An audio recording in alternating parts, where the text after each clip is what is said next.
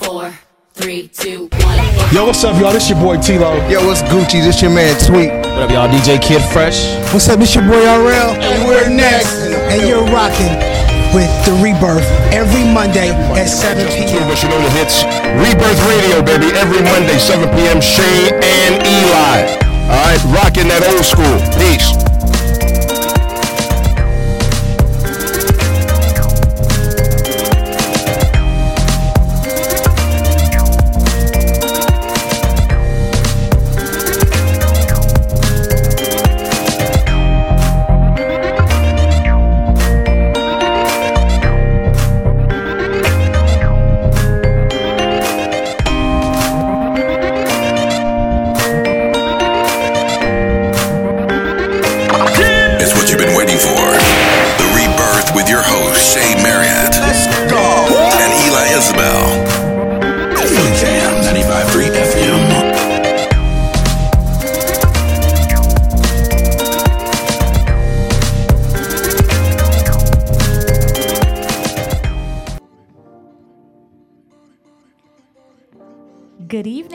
Good evening. Welcome to the Rebirth on Philly Jams 95.3 FM. Happy Monday. Thank you for tuning in. I'm your host, Shea Marriott.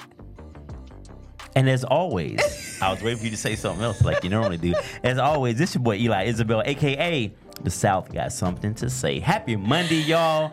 Happy Monday, Shea, Happy Rebirth Monday. family, Philly Jams 95.3. What's good, sis? What's good? Listen, you know what's good. What happened this weekend? We still riding high? We still riding high. This weekend. Yes. Rebirth Live. Yeah. If you missed it, if y'all missed it, y'all missed a good time. Really. Yes, you did. You really did. You missed a really good show. I think this was our best show yet. And I'm gonna tell you why, because it was more of a production. It was. You know what I'm saying? Mm-hmm. It was where entertainment and conversation comes together, and we had a phenomenal panel. Mm-hmm. And we've had great panelists in the past, but it was just the vibe. We still had that intimacy in the setting at Theater Inn. We had a bigger venue. We had vendors. We had food. We had networking. And we had you. Y'all showed up in numbers. Thank you so much for supporting. You guys really came out and you support, and we really, really appreciate that. So thank you very much. Absolutely. And you know what? I think the conversation was just like awesome. Like the questions were on point. Absolutely. The responses, like I really had people like telling me how much they enjoyed it this weekend. And I was asking people for like real like critique. Like it's okay, I can take constructive criticism. I got some, but I also got about 95% great feedback. Yeah. And you know, my toughest critic gave us props. Oh yeah. I know. Corey told me. My child's mother. She is a hard, little tough cookie. Like them cookies probably downstairs in the foyer. Probably old and stale and tough. She like that. And, you know, she gave us props. I don't know if that was the best analogy. I'm just trying to let you understand how tough she is. Like, old steak tough. Oh, my goodness. Yeah, it was a great time. And I want all feedback because that helps us make it better, right? So the one thing I've been hearing, when is the next one? Ooh, child, it's Monday. It's Monday. There will be another one for sure. But we are going to, just take a breather, and we'll start working on that probably in December as to when the next one will come. It will be in 2024, but we have not set a date, but it will be coming. So to set you guys off right, those that missed the show, listen, let me show you how the show opened, first of all. Mr. The South got something to say. Did his thing. Check it out.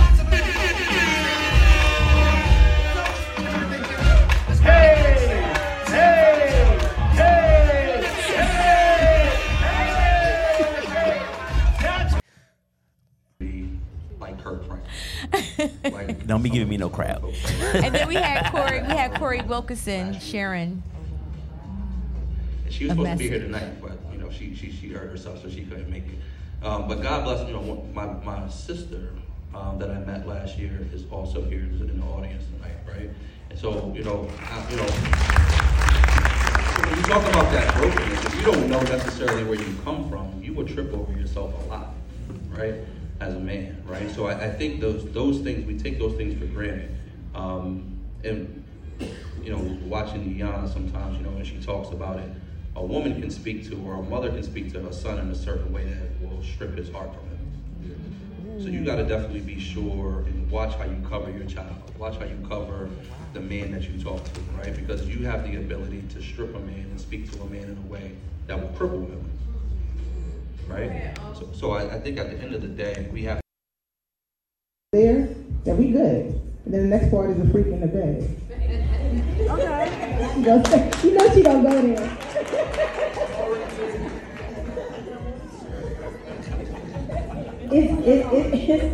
It's definitely a given for me that he definitely has to have a relationship with God. But also he needs. I want to be wanted. I want to be wanted.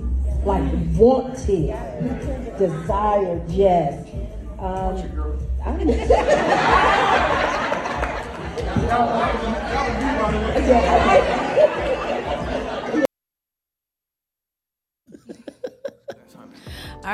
right. It was a great time. It was a great night. A lot of synergy that was in the building. What was your favorite part? I'm going to say, so you know how I feel like the world is geared toward the feelings of women. Mm-hmm. Like how we have to be cognizant of women, our black women, how we have to make sure we protect. And that's all valid. I'm not saying that that's not the case.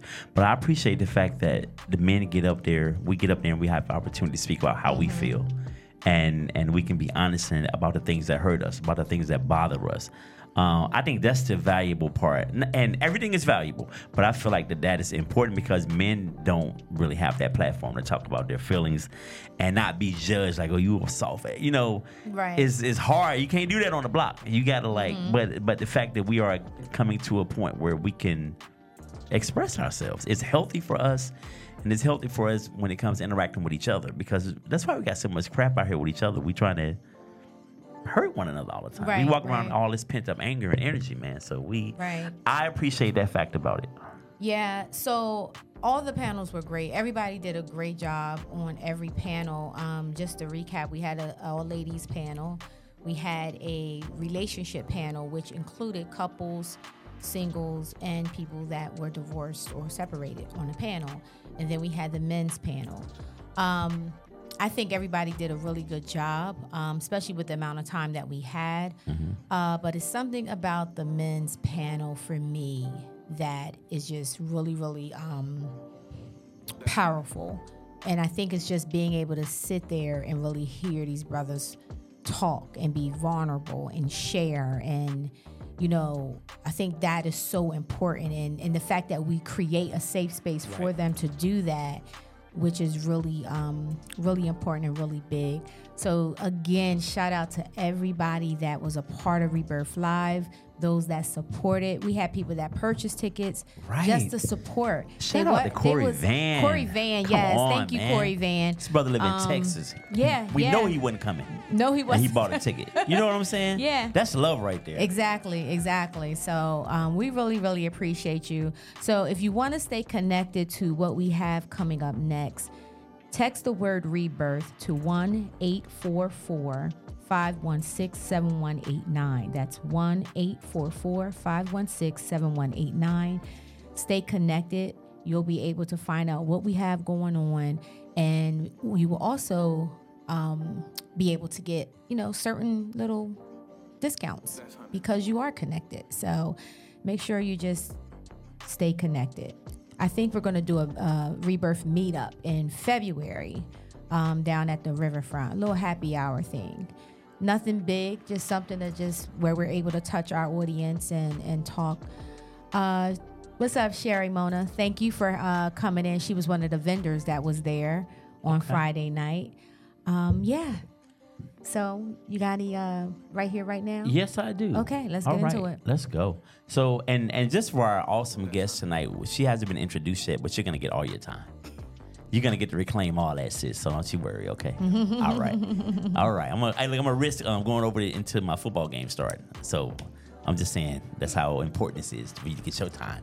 Really quick. So, Jada Pinkett Smith. Where do I begin? Boy. All right, ma'am. I've loved you since a different world, but you've gotten on my last nerve.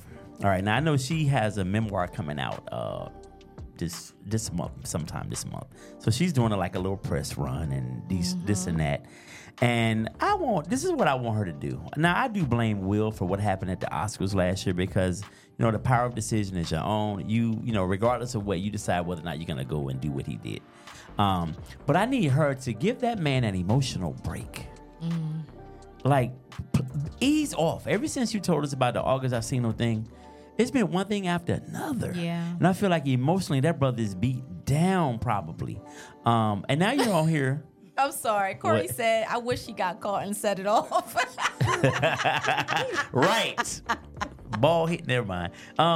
So I just need her, give him a break, man. Now she's talking about Tupac asked her to marry him when he was in prison. What is that? Was Tupac's been there for 30 years, man. What are you talking about? Why are we talking about that?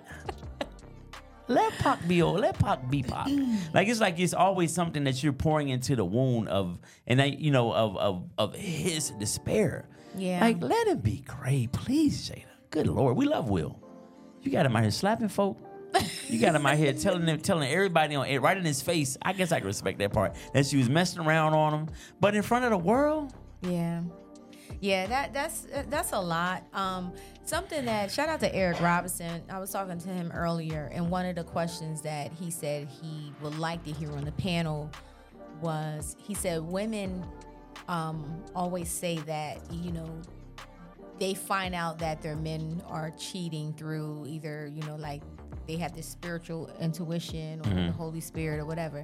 And he said, I don't understand why don't they, find out that when their man is beat down through the spirit and through the he said, why is it that it's always cheating? Why aren't they having that intuitive that their man is beat down, that they're tired, Why don't y'all have that? I said, that's a good, wait a minute now. Okay, go ahead. I said, that was a question for the room full of women. Rebirth. It's a room full of women. Anybody feel free to jump in there. Panel. But, okay. I just think that that's an awareness, that you need to have, period. And I also think that comes with how you feel about your man. But also, and correct me and just tell me if you feel differently. I also think it goes to how we're just not cognizant of men's feelings and emotions and what they're going through. Because in relationships, I just feel like in relationships, it's always geared toward the well-being of the woman. I'm sorry. It's just in everyone I've been in, and my friends, it's always about the girlfriend or the wife and how she's feeling. Oh, let me make sure she's good. Again, I always say there's no rhyme for the man. There's always happy wife, happy life. What about me? Hello, I'm hearing this thing too. So I just think that we get overlooked emotionally. And I think this has probably happened to him. Yeah, and You're this is why this is why we do Rebirth Live. This is why. Have you noticed that? Because I try to put, I make sure there's a platform for men to speak. Right, absolutely. So that's important. But yeah, we, keep them in our prayers. But I don't know what Jada's doing. I think Jada's going through something her own self. That's, I don't know. I'm definitely not praying for Jada. Oh my God, Lord have mercy. I might say something with Will. I ain't saying nothing for her. She seems to be okay. All right, let's get into our Black History Fact real quick, and then we're going to introduce our awesome guest. Theodore Sedgwick Wright, a prominent clergyman, anti-slavery leader, and reformer, was thought to have been born in New Jersey, your place, in 1797. Don't ask me if I know. He attended well, I didn't give the town. I know you don't know all the towns in New Jersey, even though you say you're from Jersey. He attended the New York. Can I get through my thing? Can I get through my thing right now? You make it seem I'm about to lose my phone. He attended the New York African Free School with the help of Governor DeWitt Clinton and Arthur Tappan and others. He enrolled in the Princeton Theological Seminary in 1828, and he became the first Black graduate and simultaneously the first African-American graduate from any American college or university. After graduation, Wright became pastor of the first colored Presbyterian church in New York City, where he worked for the rest of his life. So shout out to Theodore Sedgwick Wright, the first African American to graduate from an Ivy League college. Okay. Show him some love. You be getting some good ones. I mean, I do what I can. Yeah. I ain't gonna call my church the first color Presbyterian though. Why we just can't be Presbyterian? Well, I gotta say color. We ain't nothing but us up in there. Oh, Lord. Again, welcome to the Rebirth on Philly Jams 95.3 FM. We have a great show for you tonight, guys. Listen, if you need some information, some advice about money, what you're doing with your money, tune in. Matter of fact, call a friend. Tell them to tune in because this information is priceless. Okay? So I'm going to give y'all a couple seconds to call a friend, share this live with somebody because we're about to get down into some finances. We have Miss Ashle Latney from Rheal Urban is in the building. She is the co-founder and money mindset coach. Give it up for Ashle Latney. Thank you. Hey, how are Welcome you? to the show. Welcome to the show. I feel like you've been here for a long time. I know. It's been an awesome experience. I love it. I love seeing how you guys all operate and work. So thank you for having me. You are welcome, Ashley. Let's get into it. Can you give us your background and what is Rheal Urban and all of that? So Rheal Urban is really about giving and teaching financial education within the inner city and urban communities. We know that a lot of times in urban communities, we don't discuss finances, right? Because we have this taboo and this apprehension of discussing this. I feel like it kind of came back from where you were just speaking about the first colored gentleman who graduated from an Ivy League school. I think it goes back. It's a mentality and a shift. The reason why I got into this, into finances and teaching finances within my community, is because I come from a single family household. I was a single mother for 10 years before I met my partner, and I worked in a bank for 13 years. Okay. I worked in two different financial institutions, and I saw how things went in our community and how our people were treated when it came to how we handled our money on the front end, face to face, and also on the back end, because I worked in like special cases, litigation, seizure and search warrants. So in one of the biggest banks in the world. Wow. So seeing this and seeing how a lot of times it was people of color who were affected by some of the predatory lending, I wanted to teach them ways to avoid the fees and all of the other stuff that happens. I was recently just teaching a class to children at a high school, and we went over how much banks really make in just fees, and it's over $385 billion a year. Wow. Yeah, $385 billion a year That's in just insane. fees. Yeah, it is. So we have to do something different. We have to change something, and it starts with us. It starts within our house, and it starts within our community. And a lot of those fees we don't even know about, huh? We're just getting taxed every month and don't even realize it. And that is because a lot of times we don't even look at our accounts. We don't look at our statements because now we have apps. And so it's easy for us to just scroll. Yeah. But we're not really looking at our statements and seeing what's coming out. So a lot of times we're being charged for fees, subscription fees that we don't even know is coming out, which if we did, we would save a lot of money. Yeah. A lot of money. Go ahead. How do we, so speaking of that, how do we prevent those fees and things we're being hit for every month that we don't necessarily realize? Like, we have to do our research. We have to do our research in the financial institute that we're banking with.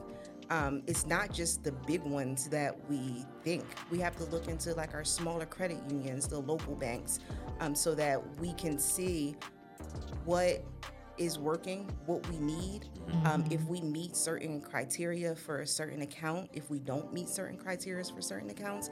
But we just have to start being more aware of what's happening with our money and looking. A lot of times we're afraid to look, because if we look, then we see what those unhealthy practices are. So me and my partner, we looked at our statement last 3 months, and when we looked at it, we saw that we spent over $1,000 in eating out every single month. You can say that, in 12 months and you have a nice down payment on a Absolutely. house. But we don't Yeah. look at it because once you look at it, now you're aware. Yeah. And you can lie to everyone else, but the one person you can't lie to is yourself. Yeah. So if you know, then you have to do better. And sometimes we don't want to do better. Right. We have that Absolutely. fear. 1,000? Yeah. Look, you like, that's nothing. No, I didn't say that. No, I didn't. I was just gonna say I know a girl who get that much in food stamps. We can cut that in half. I mean, You can get 1,000 for 500. I mean, if holla we at me can after the do show. it, right? I will stay can't longer. with This is financial cannot literacy with too. you. This is how we do it in the neighborhood, right? It definitely is. It's barter. Okay, go Do ahead. you think part of We teach that too. Do you think part of this as well? Because I'm thinking about a client that I had, and she made very, very good money, and she was single mom, made amazing money, but she also had the pressures of taking care of her family. She's from Nigeria, so she had the pressures of also taking care of her family, and she had that guilt. But her life was set up in a way where it was moving so fast that she did not have time to really check her statements, like you're saying, to see what was coming out. So I remember this was a while ago, we took a whole session to go over her finances. Now, I'm not a financial person, but it was the support. She needed that support. Like you said, she didn't want to look at it, so she needed that support. And when I tell you that some of the stuff that was uncovered, it was just, she was like, oh, I didn't realize I was still paying for that phone bill. Oh, I didn't realize that I was paying. DoorDash alone. DoorDash alone. And her child was young, was $1,500 a month. You can feed a whole And village DoorDash. back home. And Yeah. Well, I'm just saying that amount of money. he's telling the truth. Because on a commercial, it's really $1 a day to feed Right? a village. Shut up. But Well, there's a sign up on the highway that say for $2.63 you can have a whole Thanksgiving tell them where to meal. lie. Ain't no lie what I'm saying. I know you what gonna I'm act saying. up with him, huh? Right? I want to know It's where they just keeping get it their funky food though. from. I see that too. I was like, that's some Right? bullshit right there. Yeah. But Oh okay. my gosh. But I think that we are just, because I feel like we're in such a fast pace now that we're not taking that time to do those extra steps, right? You have people that have multiple subscriptions and don't even realize, that it's coming out your check monthly, right? So how do we kind of like get out of that rut of doing these things? So the first thing we have to do is we have to be okay with looking. So we have to first identify that we do have either a spending problem. A lot of people, they overspend because spending gives you a natural high. And so when you go and you swipe that card and you get that stuff, you actually get endorphins that give you a natural high, and it helps you with feeling better. It gives you that happy pleasure. Yeah. And so we have to understand that we have to first start looking inside. That's our first step. So just looking at where are we spending. I always tell my clients, let's pull 3 months of your last statements. When I say that, they're like, oh my goodness, like 3 months, you want me? Yeah, let's look at the last 3 months. Take 2 highlighters. Take 2 different color highlighters, I'm sorry, and highlight your wants and then highlight your needs. And this will tell you how much you're spending on the unnecessary things. Good idea. And a lot of people, they won't do that. So a lot of people don't go any further than just step 1 because they don't want to look at those last 3 months. Yeah. I was recently doing a class for a senior community, and I had a lady who actually came up and she said when she looked at her statements, she was actually able to identify how 35 years ago she was on drugs and addicted to alcohol. And she noticed that the 35 years sober, she now replaced those addictions with shopping. Yeah. So sometimes we shop or we overspend or we underspend because either we have a scarcity mindset or because it gives us that pleasure when we're having a bad day. When you go out with your friends, it's like, girl, let's go do a spa day. Let's go out here and go on a shopping spree. But if you really take that money and you really think, like, what are you avoiding? Yeah. Like, what is it that you're avoiding by going on this shopping spree? What is it that you're avoiding by going out in for the girls' trip? And, like, what is it at home or inside that you're not addressing first? And that is our first step, is addressing what is going on our inside. I believe in healing the whole, not just your finances, but healing you as a whole so that we can end this financial generational trauma and so that we can build financial empowerment. That's good. Yeah, that is good. I don't think anyone would ever associate trauma with bad spending habits. You know what I mean? Like traditionally, no one thinks about that. Yeah. A lot of us spend because of how we saw the adults in our lives growing up spending. When you think about it, if you go back and you think about how you saw money handled as a child, you have some of those traits now. You have some of those financial traits right now as we speak as an adult, because you haven't healed those traumas, as we said, from childhood.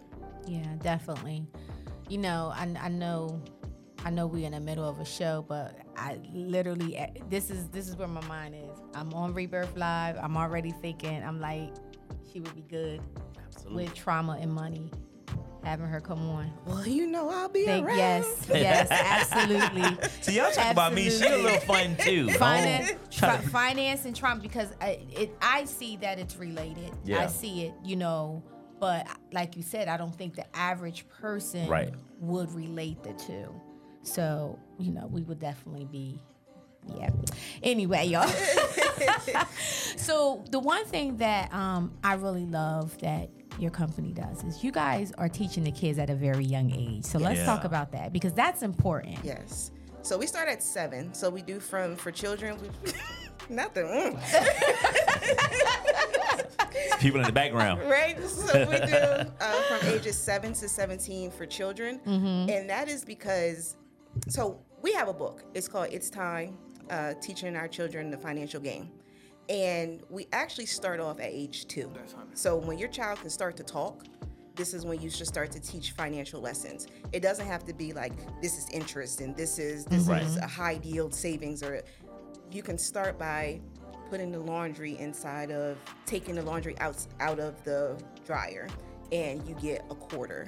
Or let's separate the pennies, or let's separate the colors of money. Let's separate the brown coins from the silver coins, or the size.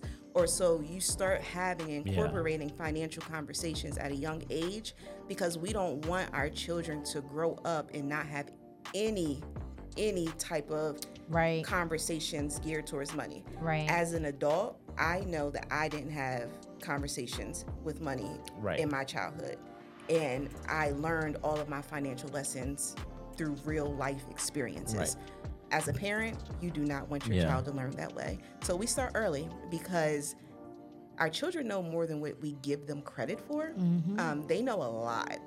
When I go into these classes and I teach these children, they know a lot about money. They know a lot about your money. They do.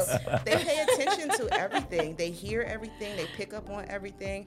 And it's like, so, Mom, Dad, you said that you didn't have the money, but you have a new pair of shoes. Why? So they start to question you, and they're asking, but they're asking these questions because they're trying to understand. Our children are always asking why. So we don't like to explain that, because then it makes us address our spending habits. Why do we have 200 pair of shoes? You only have 2 feet. Right. So I feel like you took that, like, you said closet full, huh? I got a couple pair. But we want to start having these conversations with our children at a young age, so that they don't grow up not knowing how to have financial talks, and so they feel comfortable with financial discussions. Do you think so? Like I said, I grew up without a lot of money in my household. My mom was a single mom also. I think in our case, we didn't have those talks because there was really no money to talk about. So I think that also, and then me witnessing being very little money, at least until like maybe about the 7th, 8th grade, there was very little money. There was nothing for somebody to pass on to me. And I remember always hearing, when there was a conversation about something, this was a thing I always heard, and I've said this before. Well, when you get older, you make sure you keep your credit straight. What the hell does that mean? I'm 14. What does that mean? No one broke it down and says, all right, when you get a car, pay your car note on time. You have electric bill, pay your bills on time. No one, and it's really as simple as that, to a degree. But I just think we missed the mark sometimes. I mean, I know our parents only know what they know to give to us, but still, we really missed the mark in so many ways. So I think it's dope that you are starting so early. We need that. Absolutely. Yeah. A lot of times in other communities, they actually have financial conversations as a whole family. So even if it is just balancing the books, the children are sitting in the room. They may be playing with cars or their doll babies, but these financial conversations are had as a whole entire family. Even if you don't have money, you can still have financial conversations. You can say, hey, I pay Delmarva every single month. This is how we pay Delmarva. Let me show you. This is how much the electric bill costs. This is how much the car does cost. When you get, sometimes like we get yellow slips and pink slips in the mail, explain that to them. Because we had an emergency come up, I wasn't able to pay the full electric or the full cable. So this is what happens when you don't do that. Even when you don't have money, you can still teach your children valuable financial lessons so that they can avoid some of those hardships, those financial hardships that you've had and that you've experienced. Absolutely. That's what this is all about. This is all about making sure that your children never have to experience some of those things that you went through so that you teach them. Even if it's embarrassing for you, these are your children. Absolutely. Like, I mean, what's the worst that can happen? They learn from you. That is a good thing. Money or no money, we should be talking. I never forget when when my sons found out that I paid the trash man to come get the trash. They like the lost it. They was like, what? You gotta pay people to come get the trash? I'm like, yeah. You know, it's a bill. And they could not wrap their minds around it. They was like, it's trash. Like, what do you? I said, yes, but it is a business. For them, it's trash to us, but it's a business to them. So that was funny. So you brought something up. I think too in our community that we also have the mindset of I'm gonna pay on this. Put some on it. This. I grew up hearing that. Right. And it's not necessarily, I mean, some cases because you don't have it, but a lot of cases is you do have it, but you just don't want to pay that whole bill. You're going to pay on, and then you're going to go and you're going to use it on something else. People fear auto pay. Right. People, you can have all of the money in the account, and you are like, I am going to pay this on my own. You will not automatically deduct this money out of my account, even though you have to pay it. People feel auto. Do you think people should be on auto pay for bills? So if I'm being honest, I'm not on auto pay. Thank you for your transparency. Are you scared? But let me tell you now, I don't like people to have control over my money. And that's how I feel. So that is. I'm being honest. I'll pay. Let me send it to you. I don't want you to pull it from my account. It's just something about having the control. But I also have a designated day when I go in and make sure that I pay all of my bills. Right. And it's not like I'm trying to rob Peter to pay Paul. Right. Been there, done that, got the picture, all of that. I don't want to go back there. So I make sure I pay my bills on time. But like you said, a lot of people, they put something on it. Right. And the reason why they're just putting something on it is because they have these fun things that they want to do. And they can't do the fun things and pay the bill in full. So you shortchange the bill to go have fun, but not understanding and knowing that now you're not really doing what you need to do, and now you're falling further and further and behind, and then those are those fees that come up. So now you're getting fees and you're paying extra interest and all kinds of stuff, interest because you decided to use your bill money for fun money. But if you learn how to manage your money, you can have fun and pay your bills. Absolutely. You know what? Because I did grow up with the hearing to put some on it, you know, enough to keep the lights on or whatever you have to do. And I had that mindset. Even when I got to a point where I didn't have to just put something on it, I would still be. And my wife like, no, just pay the damn bill. Like, you're fine. We can pay the entire bill. And I used to, and I fought against that for a long time. And then she just started paying the bills because I was like, no, we're gonna just give them half. Yeah. But we don't have to give them half. But I was so into that mindset from my family and growing up and then being a single dude and then college. Once I found out you just give them a little something and to stay on, I was like, oh, hell yeah. That yellow envelope didn't scare me no more. From what was the electric company He called? was like, "Oh, we still got a couple more Hey, days." we got a couple more days. Come. Yeah, the yellow come. You get a little Now that sip when you pink don't come. know. When the pink come, that's it. It's It's about to get dark. It's about to Go get get dark. the candles and lights. Connective. Where the The flashlights. connective days. That's when I feel like the yellow envelopes will be coming and the pink. Oh my gosh. But that's real life because we all understand. Yeah. We all Yeah. understand the envelope system when it comes to paying our It's bills. hilarious too. But this is something that we deal with on an everyday basis, and people deal with this on an everyday basis on how they mismanage their money. Yeah. So one of the tips that you have for our viewers, you said identify your limiting beliefs. Learn to recognize and challenge limiting beliefs such as I'm broke or I don't deserve wealth. Talk a little bit about that. So our limiting beliefs, when you say I'm broke, you are really putting that out in the universe. Right. You're telling the universe, well, that person doesn't need money. You should always speak it into existence what you want. Every time when we eat dinner, I say a prayer. I always say, well, thank you for giving me a $20,000 month income. Hey man, let me put that Amen. in. You gotta be, you gotta be specific.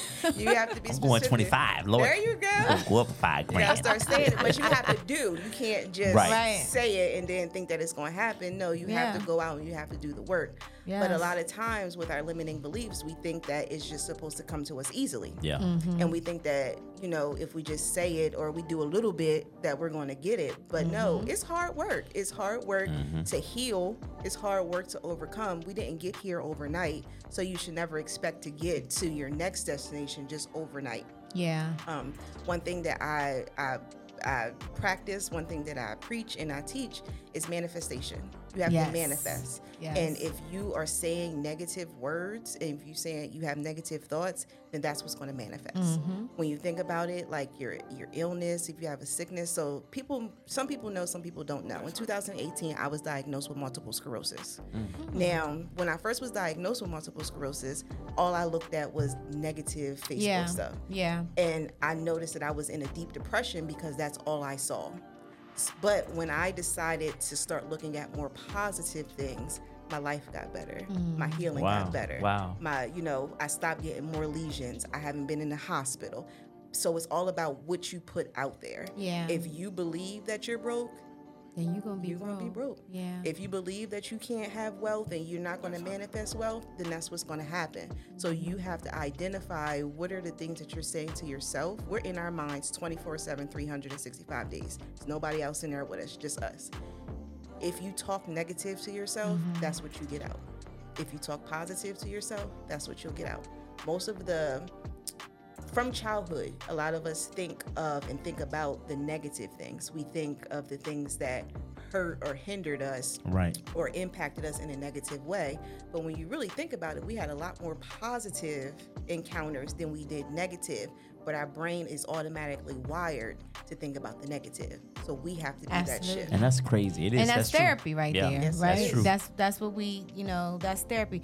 It is official, y'all. She will be on the next Rebirth Live, and it will be called Healing Financial We Trauma. just put your chair on the stage. Right? You don't even know it. Well, thank you. I'll be there. Just send me the time and the date. We have a question we for have you. some questions. Okay. All right. So Sherry Monet Starling Morris. Is it a good idea if you can afford to pay all your monthly household bills, such as gas, phone, etc., at the beginning of the year based on the previous year's expenses? Oh, okay. She got money. Right? You gonna pay it ahead of time for the bill come? I love it. All right. So how you pay your bills is really on you. I just say make sure you pay them on time. But if you feel like if you pay a year in advance and you'll be able to save that money, I would say do it. Like, it's nothing like having that freedom and that knowledge to know, like, at least for the next 12 months, I don't have to pay something, and I can keep all the money that I earn. So yeah, if you want to do it, I pay them. Wow. Yeah, Pay 'em. Sherry, where you work at? Right? Because I might need to come on over and fill I want out to an pay all my application. bills January 1st too, for the year. Now, I will suggest that if you have credit cards, making sure that you pay more than the minimum payment on the credit card, and that goes for anybody. Yeah. Making sure that you do the minimum, because if you just do the minimum, you're just paying interest, and that's all you're paying. And you'll be paying a $100 credit card if you just pay $25 for like 3 years. Yeah. Don't do that. Yeah. So, but yeah, pay them. Pay the bills. So, we have a lot of, right now the big conversation is the student loans, right? Student loans and all of that. But right now, kids that are in college that had to take out loans, right? And I know some of that financial money is now like whatever they didn't use, that money is coming back. What would Take your time. Take your time. What advice? Sometimes she gotta be burped, then she talks about it. You ready? All right, go ahead. Like a rewind, I'm tongue-tied from talking all weekend. What would your advice be to, for the extra money that comes? Should they invest it back into their 504 plan? Should they send it back to the place that sent it to them? Like, what would be a good suggestion for that? Because sometimes people take that money and they just spend it's it. Yeah. So I never want to give somebody advice and it doesn't work for them in their lifestyle and what it is that they're trying to achieve. So you want to look at, if you're going to keep this money, are you just going to spend it? Like, if you're going to spend it, then you do need to find a resource to put these funds in so that you're not just spending it because you're going to have to pay it regardless. So I will always say, never just, if you know that if you have an extra $10,000 in your account and you're about to go blow it, then you need to find a better way to keep that money so that you don't get more interest, you don't get more fees. So that's really my biggest suggestion. Like I said, because I can't tell someone how to allocate their funds, I would say if you have $100,000 in debt and college debt and you have a 10 and they give you $10,000 back, you should pay it. Like, you should put a little something on it. Like, you should put something on that. Because you don't want to keep getting, like, you don't want to pay this for the next 40 years. Right. Yeah. And that's what'll happen. Like, the student loans, they're not going nowhere. They can tell you can defer it and you cannot pay it all you want. Yeah. But it'll be there. It'll still be there, and you'll be in your 50s and 60s still paying for your diploma or your degree. Sorry. And you don't want to do that. So if you get the extra money and you get the money back, I would say definitely make payments and make a significant payment. And don't just. I needed you when I was 19. So then this is why I'm asking. This is why I'm asking this question, because I feel like people don't know what to do with that. They'll take the money, and they're like, okay, so what do I do with this money? So okay, you can take the money and you can put it back into the loan. So you can put it back into the loan. You can put it into like your checking account and then just make monthly payments. The reason why I'm saying make sure that you don't spend more is because you'll start dipping and you'll start dabbing into that money that you get, and now you're out of the funds that they've given you back. Right. But you still have this bill. Exactly. So I never want people to have bills. I don't want us to have bills. I want us to be able to pay this off. I don't want you to be paying, for a degree for 70, 60, 50, 40, 30 years. So if you get money, pay it, especially if you owe it. Like, and that's the thing that a lot of people, you still owe it. So if you owe it, then pay it. I know it's a pretty prize, but you know what I think? I think that when we're young and we're in school, we think we're gonna get this great job off the top, and we're gonna be able to afford to pay that back. That was, I think that was my mindset. Like, I knew, because at 19, you give me $3,000 back at the end of the semester, I'm spending, I'm blowing it. I'm at the mall. It's Jordan's for everybody. Yeah. Not everybody. Well, not everybody, but for me, maybe the homie that wasn't in college, I'm hook him up because he need to feel good about himself too. Okay. But yeah, like, I just think that maybe it should be like, there shouldn't be no refund shit. It should just go straight to it. Just go straight back to the loan, because we're really doing ourselves a disservice when you think about it. Because we're definitely tempted. You will definitely be tempted to spend. I need a new car. I need some new clothes. I want to go on vacation. I've been going to Miami. I'm ready. So if you're not going to use Five, it to four, benefit and 3, to 2, 1. Yo, what's up, y'all? This your boy. what you need to do, then yeah. But so, and I'll move off the student loan thing again, but because I know personally a couple people that this is happening right now, and they're trying to figure out what should we do with this money. You know what I'm saying? So this is why I'm kind of asking. We talked about putting it back into the loan, but they can also hold on to the money and use it for the next year, right? So with that being said, I'm thinking in my mind it should be put in some type of account where they can grow, they can earn money, interest, and that wouldn't be a regular savings account. That would be something that's a little bit different than that. Yes, right? because if you put it in a regular savings account, you probably earn about 10 cents the year. Yeah. The year, not a month, the year. Yeah. So you always want to make sure that you find the investment that is going to give you a nice return. Mm-hmm. Whether it be a CD, because right now they have CDs for some really good rates.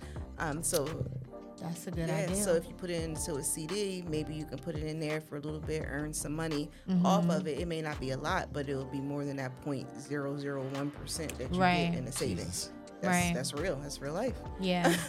And you can put $10,000 inside of a savings account, and you'll get not even $100 at the end of the year for how much interest you earn. So you want to make sure that you're looking to, if you are going to take that money and allocate it into another account, you do want to make sure that you are gaining and earning interest off of it, so that at least you can make some money off of the money. Okay. I know that's right. Okay. One of the other tips you had was overcome fear of success and failure. Address the fear of success and fear of failure that often influence financial decisions. Develop strategies to navigate these fears and take empowered actions. We just actually talked about that. Yeah. The ticket. So the person who was paying for their family in Nigeria.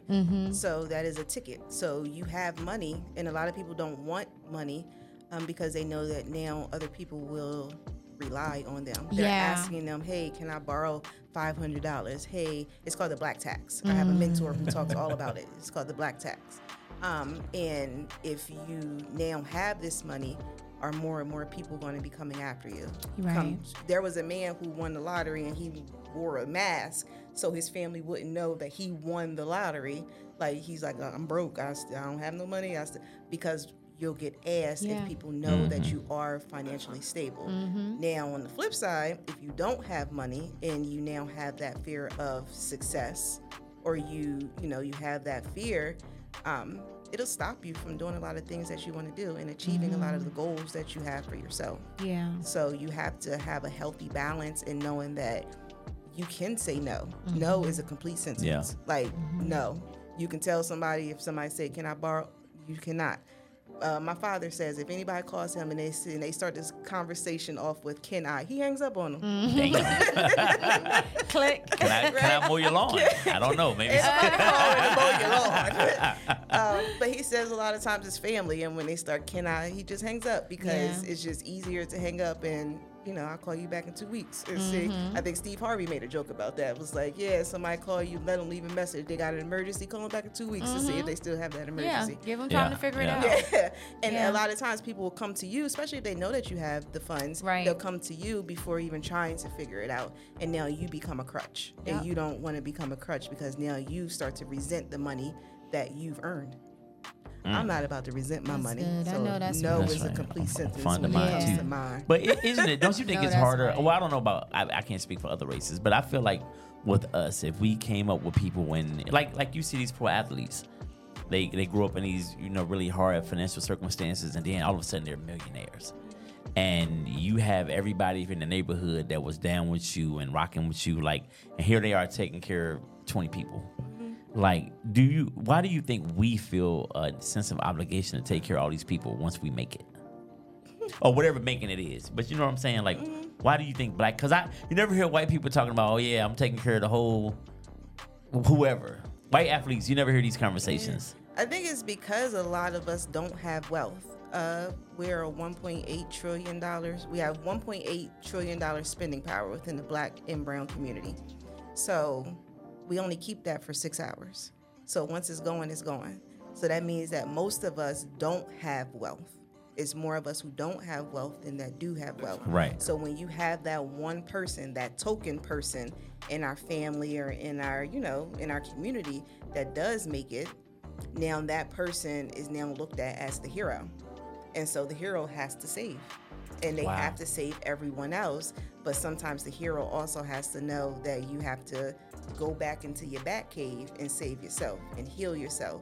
Because people will continue to have handouts and they'll keep asking you for handouts. I tell my family all the time, if I ever win the lottery, which I don't even play, but if I ever was to win the lottery, you would just get a check in the mail. You wouldn't know. We all be like, oh yeah, we got a check. You wouldn't even know it was from me. Because I feel like even with family, when they know that you have it, they're usually the ones that ask you the most for it. Right. And it was like, you wasn't balling in the court with me, so Yeah. I'm not gonna Yeah.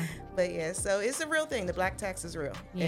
And like that is real within our community. And when I go back, I'm from Arkansas, right? So when I go back home, Arkansas. yeah.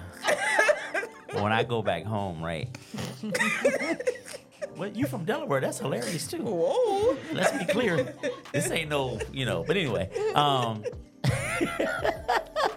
I can speak on Delaware because I live here. You can't speak on Arkansas. I've been there before. Arkansas. Yeah. Where? I don't even remember. So we have an RV. So when the pandemic hit, we did 27 states in 100 days. Really? So yeah, Arkansas was one of the Wow. that we went through. All right. That's that money 27 states mindset. in 100 days. All right, that's 27 states. I want to rent an RV too. You own one or you rent it? Own it. You own It's ours. Can we rent it? My family? I mean, yeah, shoot. Come on. I want to go on that's one of my goals, to go from ocean to ocean. I want to drive across the country. That's what we did. We started off here in Delaware and we ended in California. That's what's up. So you went Nice. Interstate 40 through Arkansas to get down to Texas, and you jumped on three.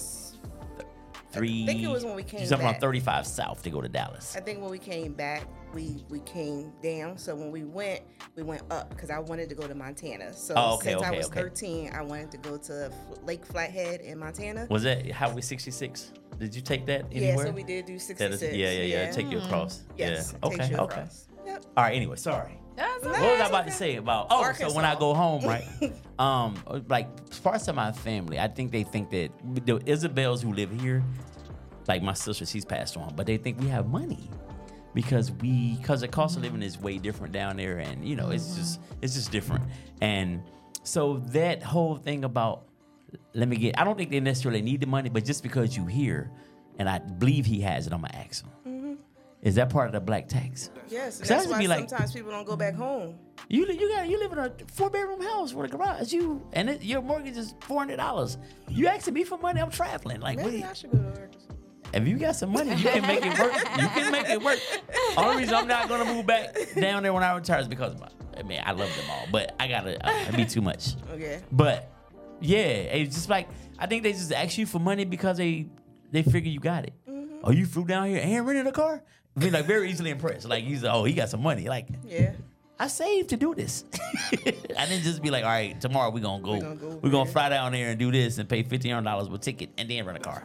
And that's sometimes because people, when you do go back home, they're still there. They're still in the daily life. Yeah. For you, it's like you're on vacation. I Not am on really, vacation. not really seeing that, when I'm home, I'm working. Like I go to work every single day and I'm making this work. I have children, I have bills. My bills are stuff. more than yours because Yeah. I don't live down here. Yep. But they don't, some people They don't don't hear see that. Two things. We have a question from the audience, but before I ask the question, I think last week I was sitting down paying bills, right? And I don't know what I was watching, but whatever I was watching, it prompted me to look at my mortgage and see how long it would take for me to pay off my mortgage if I was to, add an extra $300 a month to it, right?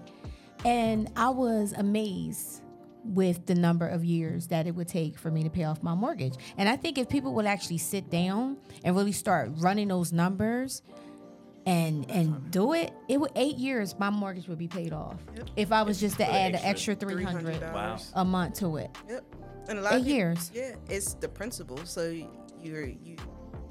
when you make those additional payments, you don't want it to go to your interest because Right. that's what it'll do. Right. So again, I worked in the bank front end. If you make extra payments, you have to really specify, I want this to go to the principal, because Right. if you do not, it will go to the interest. Wow. Yeah. And they won't even let you know. They don't even won't tell you about tell the you. options So of. think about when you buy a car. When you look at the car you go in on the lot, it says 13 on the window. But when you go sign, that bad boy say 26. Yeah, it's something different. It's something different. Yeah, it for usually sure. doubles. Same thing happens with your mortgage. So as long as you don't do a prepayment of it within usually sometimes like 2 years, 3 years, as long as you don't do a prepayment, then you don't get additional fees or anything like that. Yeah. Which is crazy because how you gonna tell me like if I want to pay it all off, I shouldn't get penalized for paying it off? Right. But you do. Right. But that is something that you can, by sitting down and looking at your statements and really starting to manage your money and seeing, hey, I actually spend $700 in things that I don't need. If I just take that amount and cut it in half, put that half onto my mortgage, now I am able to pay off a 30-year mortgage in under 10. Yeah. They don't tell you that. Yep. They don't teach you that. They don't show you Absolutely. that. And because we're not, like when we go in, I used to have people come in a lot of times in the bank and sign their mortgages.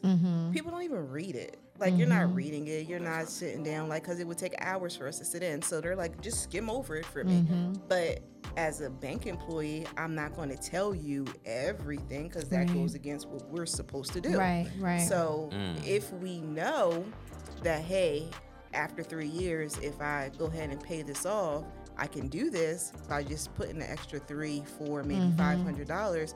We would have so much more money in the end. Yeah. Because we're going from 30 years of $700 or $1,000 to now 10 years. Yeah.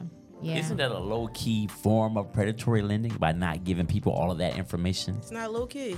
It is not low key. It's loud and clear. It is loud and clear. Yes, it is predatory lending. Damn. And that's why I don't work for the banks anymore. Yeah. So they ain't no better than the check cashing place, that the payday loan place, huh? No. Sometimes, in some instances. Some instances, but in the same aspect, like even with, at least with the payday loan people, they tell you you're gonna pay 300% on the money up front. Like That's with desperation. I've been there. Been there, done that, Still got signing. a picture, right? Desperation. Yeah. Yeah, so it's like they tell you up front, at least with the payday lending. With your mortgage and with the bank, that's the small fine print. I was at about the to say, bottom. the print that That's I definitely page can't read now. 32 out of 57. My Like eyes ain't everybody even who built not like that reading You no wasn't more. reading it then, but you damn sure I can't read it on darn purpose. sure can't read it now with readers. Yeah, so this is definitely predatory Yeah. lending. It happens, Yeah. and it happens more within our community than any other community. I'm not saying it doesn't happen in other communities, but redlining, predatory lending, all of that is still in existence. No matter what they say, civil rights act, Yeah. no, it still happens. I every got single day. $500 from a payday loan place, and I paid them back almost $1.2 million. Over 3 years, huh? It tore me down. When I got done, I was like, where'd I get all that money from? For $500, I paid $1.2 million. Don't do it, people. Not do it. One of our questions from the audience, they want to know, would it be smart to start investing? Yes. So one of And the, what's some good investments? Because I'm looking for something. One of the things that I always tell people when you invest in items and companies that you use on a daily basis. So everybody bathes every day. What kind of soap do you use? You use Dove, you use Dial. So don't just look at Dove as just a soap. Think of Dove as the company. investment. When the pandemic hit, I invested in Kimberly Clark. is that the one who makes the toilet paper and all of that? So I invested in toilet paper. Okay. So you have to think about what are the things that, and not just toilet paper, but the whole company, because they make toilet paper, they make wipes, they do all kinds of different things. They Stuff do that we will need forever. So you want to invest in things that you use on a daily basis. As someone, I'm not, and I'll say this, let me get closer. I'm not giving tax advice. I'm not giving investment advice. What I'm telling you is this is educational. Yeah. But for me and for my family, what we do is we invest in things that we use. My son has a PlayStation, so we're going to invest in Sony. We have these are things that you have to look Yeah. at. He's 17, so I have a 17-year-old, and he uses my Robinhood, but he invests in his own stocks. He does his own trading because I want him to see how you can take $10, $20, $30, and you may only get $3 back, but you're getting $3 every single month because of compound interest. So we always want to make sure that when we're investing in any company, invest in things that, number one, you believe in, because you can be investing in some stuff and you be like, oh wait, they worshiping the devil, and so wait a minute, but you also want to make sure that you invest in things that you use, that you're using, because if you use it, there's what, 200, 300 million people here in the U.S. They'll also be using it too. So you always want to make sure that you're investing in things that you believe in, but also invest in things that you use. So you're saying don't invest in a Masterpiece cereal, because I don't see a lot of people eating those. Did he say Masterpiece? So Master I P would got a invest in cereal. Master P, So the Snoop because Dogg, don't he? Well, it's under Master P. I cannot. So Master P is a smart businessman. He's very smart man. He is a very smart businessman. So I would not say not to invest in what he does, because sometimes people see the future.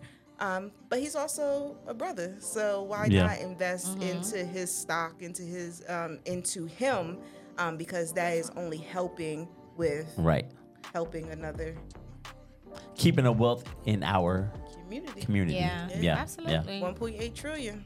We got to keep it somewhere. Okay, all right. So the last couple of points you made was develop healthy money habits, envision your financial success, and make sure you have a supportive environment around you. And then the last one is taking action. So if people want to learn more about how to get on the right track and would like to work with you, what does that look like? How can they reach out to you?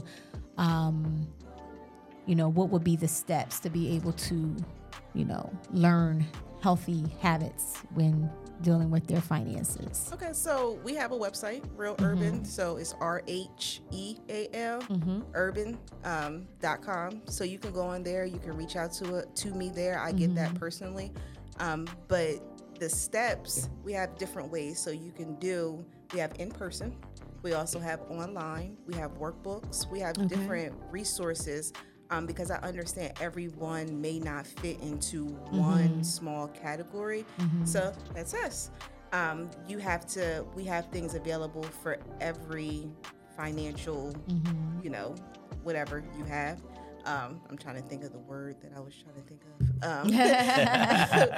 But we have something for everyone. We have different resources. We have different tools.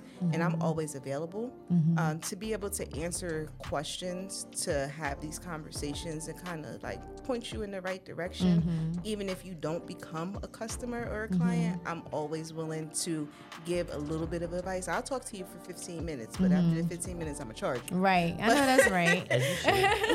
But because a lot of the questions that I get asked do come from people who look like me and who I identify with, I always try to make sure that I give them at least a little bit just to speak with me, because sometimes I'm the only one that they're talking to.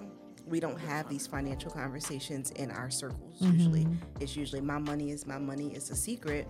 But we have to learn how to have these financial conversations. Oh, a question came up. Go ahead. What's your question? A question came up, and it just reminded me, with our relationship panel. It was one of our questions, but we didn't actually get a chance to answer it because we was running short on time. But couples. Should couples have joint accounts? Should they have separate accounts? What is your take on that? Whew. So... Just thought I'd put that out there. Since my spouse is in the room, we should have shared accounts. No, I'm just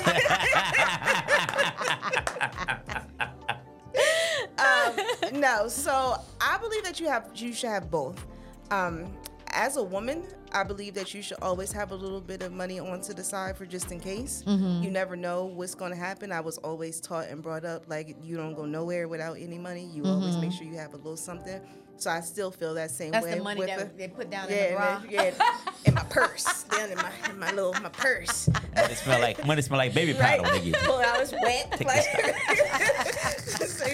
Ma'am, why is this money wet? You know, do you want it or Just not? take the money. Still money. Still bosoms spend. are hot. 100 degrees out here.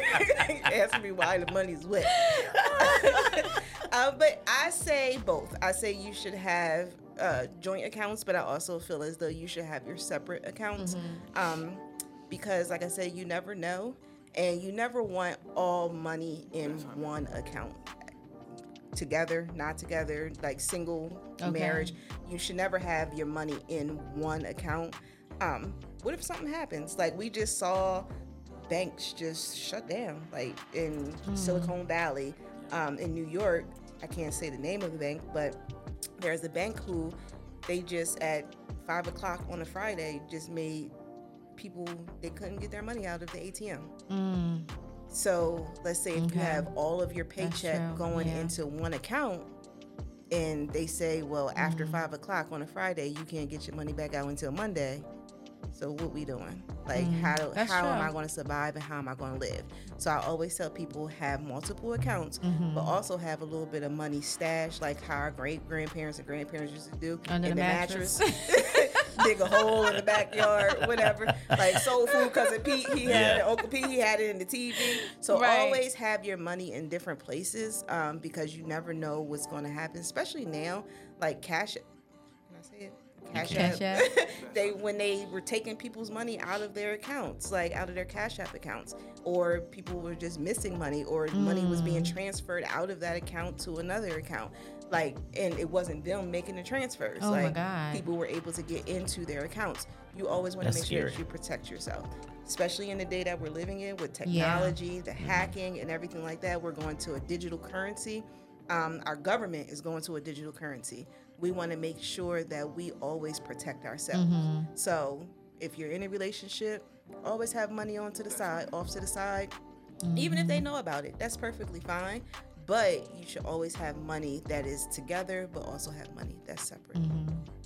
Okay. All right. Thank you for answering that question. Yeah, I have one. I don't know where we at on time, but I asked you this early, but I want to ask you this on the air. So, what is this? Why do you think African Americans, black folk, why do you think that we don't necessarily work with black financial advisors? Like, we'd rather go to someone white or Jewish or because why is the trust level so low? So you have to think, this was something that was ingrained into us 1700s, like the having distrust of our people. That was something that's been ingrained in us. So we don't trust our people when it is giving information, especially about money. Like our money, we don't trust anybody, not even them. We don't trust anybody with our money. But because there has been a level of distrust put into our psyche, into our community, it's easier for us to believe that even though we know everything that has happened, we still feel like, oh, well, they know how to handle their money better, because we go back again to us being and having a $1.8 trillion spending power and it only being with us for 6 hours. So that is a full cycle. That's a full psyche. That is full, that's a full circle for you to see that the distrust that we have for each other doesn't just go from seeing each other on the street. It's deep. It's taught to us, and sometimes it's ingrained in us so deep that we don't even know.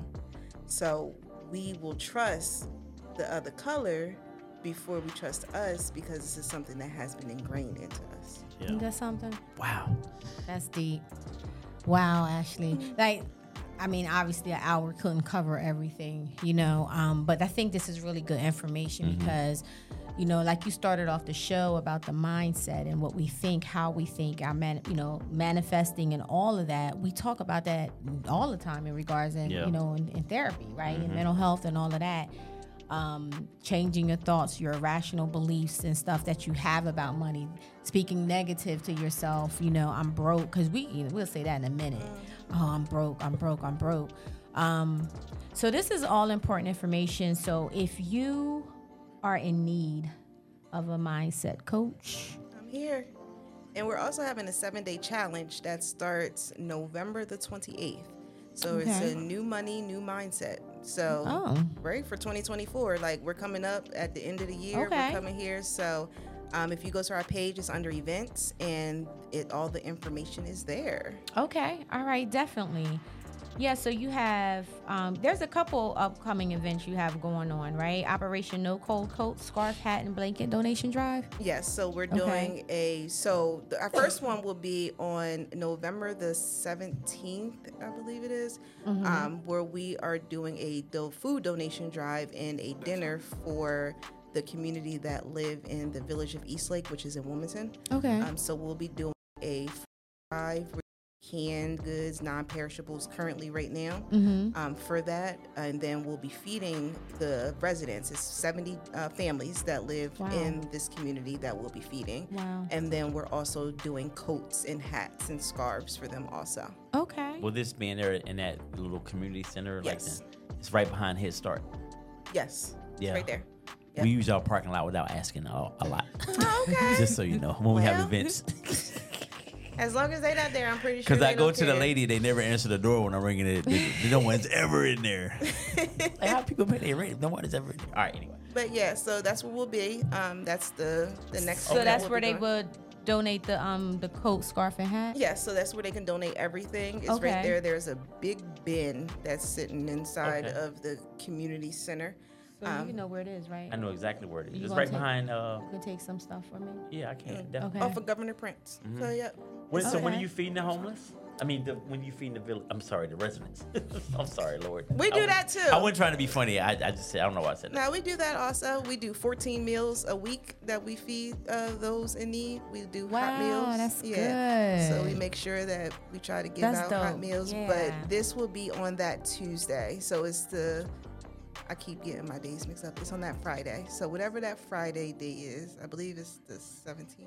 So the 17th Monday is a Monday. 17th. So it's going to be the 14th, that Friday. Is it Yes. Friday before that? Yeah. That's when you're going to actually, what are you doing that Friday? Friday, we'll pass out the boxes. The boxes. Food, but we're also going to be cooking. Oh, okay.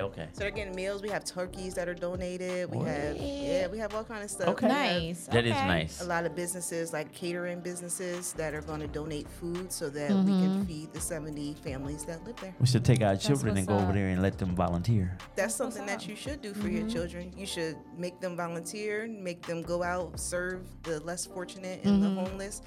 Because that teaches them something. Absolutely. That shows them something. It teaches them about gratitude. Yeah, for sure. Because you don't have to have any of this. Yeah, for sure. Because that's you trying to get to heaven. Yeah, man. Y'all, you're doing great. I mean, thank you for doing what you're doing. Seriously, thank you for doing what you're doing. And I also know that, if you have a business and company or whatever, reach out to her, because I know we were waiting for our person to get back from her tour. As I said, she went to Africa and Jamaica and all of that. So now she's back, and hopefully we could sit down and really kind of go over everything that you sent for the Center for Child Development. Of course. But if you have a business and all of that, don't think this is just an individual thing. If you have businesses, this is even a better reason to reach out to Rheal Urban, because they're doing some really dope things, and it's important, and we want to make sure that we educate our youth. That's the really cool part. The fact that 7 years old. Yeah. Some adults, I ain't even gonna lie, sometimes it's just they kind of stuck in their ways, right? But the fact that you are able to reach out to children and teach them, things that maybe a lot of us has missed, that's pretty dope to me. So thank you again. Yeah, that is dope. Thank you for being on here today. Thank you for saying yes to Rebirth Live. And thank you for your patience. Thank you. I just threw her on the panel. Here go your chair. Absolutely, go sit right? Have a seat. Absolutely. So make sure you reach out to Rheal Urban and get your finances in order. All right, guys. So before we leave tonight, we have an event coming up this Saturday Black Girls Heal. Reserve your spot. This is going to be Black Girls Heal Conference 2023. Girls can do anything. It will be at 31 West 31st Street in Wilmington, Delaware. So make sure that you check them out at iamthevillage.org and reserve your spot. They have some phenomenal speakers that are going to be there. And if you have young girls that can benefit from this, definitely take them. I believe it's free for the girls. So make sure that you log on, get more of the information. It's from 9 a.m. to 4:30 p.m. and the doors open at 8:30 a.m. Girls can do anything. Black Girls Heal. iamthevillage.org is where you can get your ticket. Okay, anything else from you? No, thank you. That was very informative. Thank you, Ashley. Thank you. We appreciate you. And thank you, everybody, for tuning in. Shout out to Safansi. I missed you at Rebirth Live. Thank you, Sherry, for tuning in. Shout out to you, Jim Marshall, Thomas Waters. Thank you for tuning in. All right, guys, you have a great night, and I will see you next Monday. Be blessed.